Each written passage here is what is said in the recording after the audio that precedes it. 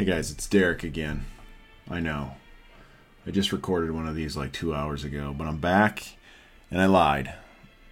2 hours ago I told you, or the last episode I told you, that I would release these in blocks of genre-specific topics. So, something about business, 4 or 5 articles, followed by 4 or 5 life lessons, personal stories. This one's a little bit different, and I felt called to write this today, so I'm going to go ahead and record it, and I'm just going to release it because it's so close to home for me. It's called The Power of Forgiving Yourself. In it, I use an image that I used from a video I shot a little over 2 years ago, where I put blood in my mouth as a way to convey really the pain that I put myself through. So I'm going to go ahead and get started. The most challenging task any of us ever face is something most of us don't have any experience with. I'm talking about forgiveness, but not the kind you extend to someone out of mercy. I'm talking about forgiving yourself. We are all destined at some point in our life to make mistakes. It's imminent. You have made mistakes. To make a mistake means you are human, but to forgive, well, isn't forgiveness godly? I guess I always thought of it that way anyways. Bob Goff says that grace doesn't seem significant until you need some. Just a little. I love that quote, probably because I've witnessed firsthand the power of forgiving myself. I'm going to get personal here for a second, but I'm going to bring it back home. When I first had my bout with alcoholism, I hit rock bottom. I thought I would lose it all. My marriage, my home, kids, everything that I loved and took for granted for so long was going to go away forever. At least that's what I thought. So I put in the work. Before I felt comfortable accepting forgiveness, I went through 4 12-step study programs, which consisted of nearly a year of commitment each. Even though I knew God forgave me the moment I asked Him, and even though my wife had forgiven me, I couldn't muster up the courage to let myself off the hook. Even after all the work I put into my recovery, the hours I spent volunteering, the gestures of kindness, the gratitude letters, the mission trips to India, the Dominican Republic, the testimonies that I had read, the lessons I volunteered to teach at Celebrate Recovery, I still didn't feel worthy of self-love. It wasn't until nearly 6 years later that I finally accepted my own apology.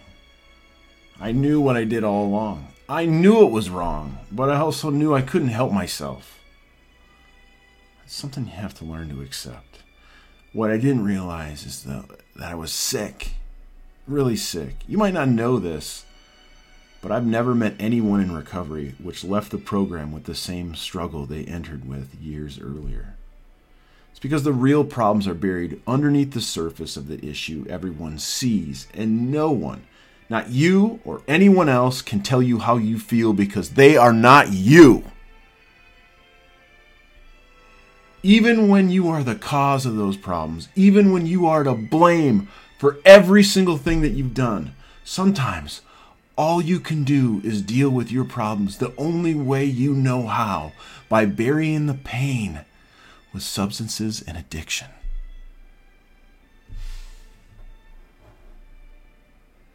I believe that God has a purpose for all of us, even those who continually screw up right in front of us. Those are the people God's going to use to carry out His plans.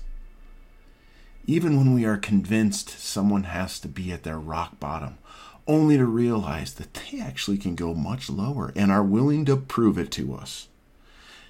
In those moments, those tough, challenging moments, what if we forgave them? Even if they don't deserve it, when they don't deserve it. Not because we want to, but because our grace might be the one thing that saves them from self-destruction, maybe even death. Because of this, I believe that if God can forgive us, we can forgive ourselves, so we can undoubtedly forgive someone else. Sometimes God doesn't disclose his plans because we don't yet have the faith to imagine them yet. I cannot recite the big book from beginning to end, but I can interpret a few stories from memory. For example, here's a few that have some significance to me. The parable of the prodigal son found in Luke 15. The parable of the unmerciful servant in Matthew 18. And finally, the parable of the sheep and the goats in Matthew 25. These are powerful, powerful stories from Jesus that highlight the thing we're talking about right now. Stories that I would encourage everyone to read and think about as they contemplate the significance of forgiving someone. I say all of this because sometimes the one thing standing in our way of forgiving ourselves is another person's judgment for something they don't understand. I'm reading a book right now called The Last Supper on the Moon by Levi Lusko. It is one of the most challenging and deeply thought out books I've ever read, well, technically listened to. And like most of the books I talk about, is filled with quotes I will take with me for all time. Quotes like this: when you do things for God, but don't spend time with God, you begin to act like God. Are you acting like God? Think of the people in your life who need to forgive themselves for something awful they've done. Now ask yourself, have I forgiven them? Like many of you, I need to forgive people as well. I'm not claiming to be perfect. So today, I'm going to lead the way and forgive those people in my life that I need to forgive so they can finally begin the process of forgiving themselves. I think that's pretty powerful. Would you care to join me?